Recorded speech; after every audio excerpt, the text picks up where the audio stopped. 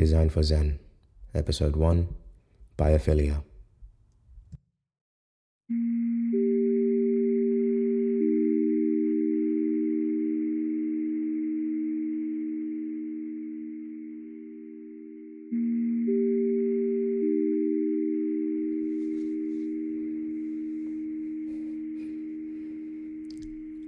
One of the first conditions of happiness is that the link between man and nature shall not be broken. A proverb from the mind of Leo Tolstoy, author of such masterpieces like War and Peace and Anna Karenina. As we progress as a civilization, so too must our built environment follow suit. According to environmental campaigns such as the Wildlife Trust, people spend nearly 80% of their time indoors. This phenomenon has subsequently led us as a society to become increasingly disconnected, both physically and mentally, from our human interactions and human instinct to be in nature. Now, 200 years ago, approximately 3% of the world's population lived in cities. According to the United Nations, by 2050, that 3% would have jumped to 67%. So why don't we bring nature inside? Biophilic design explicitly acknowledges that as biological organisms, people need regular contact with nature to thrive, and we must design our modern built environment to facilitate and support human-nature interactions. Now, the question arises: what exactly is biophilia? What exactly is biophilic design? Well, in the literal sense of the word, biophilia is a love of life. All things living, to be exact. Bio, meaning life, and philia, meaning love. As humans, we have an inherent desire to connect with nature and thrive from the interactions we gain from it. There has been a theory developed by American botanist Edward Wilson in his 1984 book Biophilia, which I highly recommend you read, by the way. Wilson goes on to say that our evolutionary past means that we as a species are genetically predisposed to not only appreciate all life forms and nature, but also have an emotional connection to it. The benefits of implementing biophilic design in our communities are rather astounding. With countless qualitative and quantitative research done, experimentation conducted, and surveys filled, the results consistently come back to find that our interaction with nature and all living things have a restorative effect on us psychologically. Contact with nature, for example, has proven to increase productivity and creativity. It improves our immunity and even fosters child development. Our desire to be in nature is why we seek out parks, green spaces, and rivers.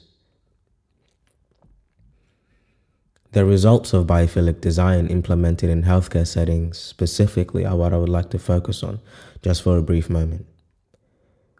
Dr. Roger Ulrich, professor of architecture at the Center of Healthcare Building Research at the Chalmers University of Technology in Sweden, he revealed in a study how a simple change in environment can have a positive impact on our well-being.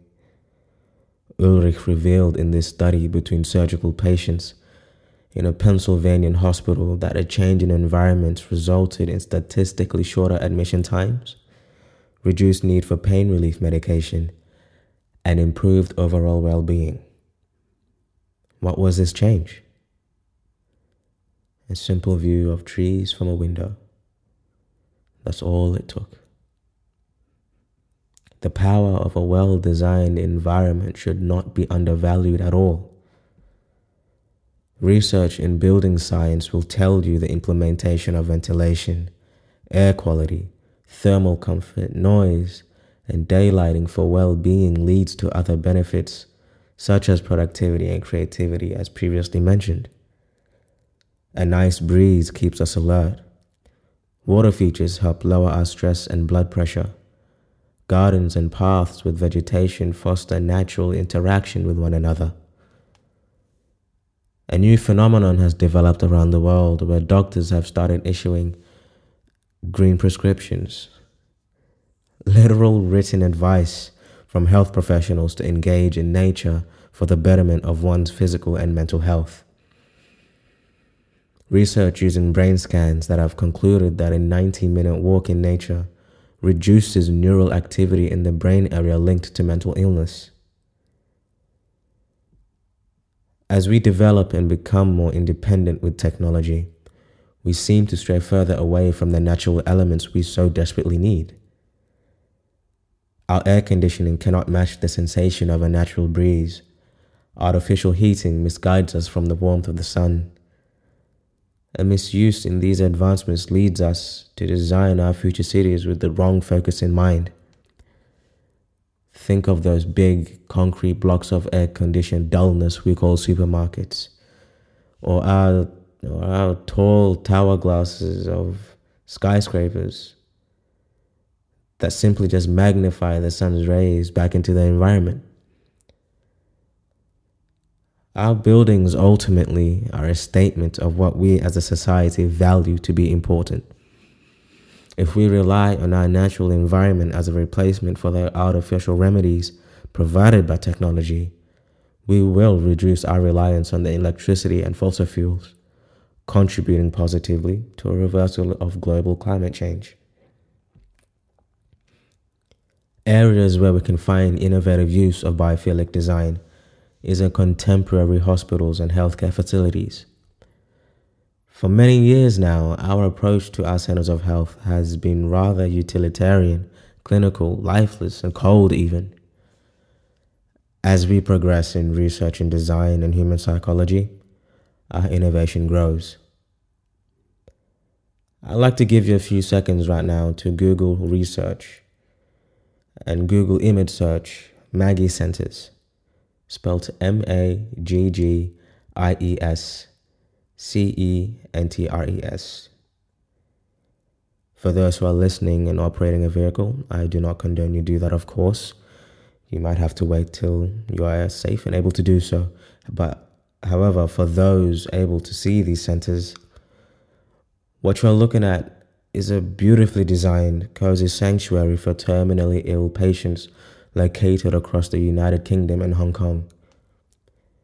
Maggie Keswick-Jenks and husband, architecture theorist Charles Jenks' beautiful examples of biophilic design encourage the use of light, natural materials, and contact with nature to help heal. Allow me to read you a quote from their website. Sheltered inside, it helps to be reminded by a seasonal changing scene outside that you are still a part of the living world. Landscape gardeners will use their planting plans to incorporate scent as well as sight, to think about how their planting will behave on the rain as well as in the sun, to create areas which will have filtered privacy, to plant bulbs which will come up each year, trees and shrubs that bud and blossom berry, plants that even die well before returning next year. We have known for quite some time now that we are now in a desperate state sustainably and environmentally. There must be a shift in priorities as a society to ensure there is a future to be able to design in. And embracing, advocating for, and experimentation with biophilic design is a must to create spaces of sustainability and efficiency to function long term. Creating these dull and grey structures just to fill space in our communities is only detrimental, and we know it. We have spent thousands of years trying to perfect our indoor environment to protect us from the elements rather than embrace it more. And to continue down this path is a disservice being done by us designers and architects. The time for change was yesterday.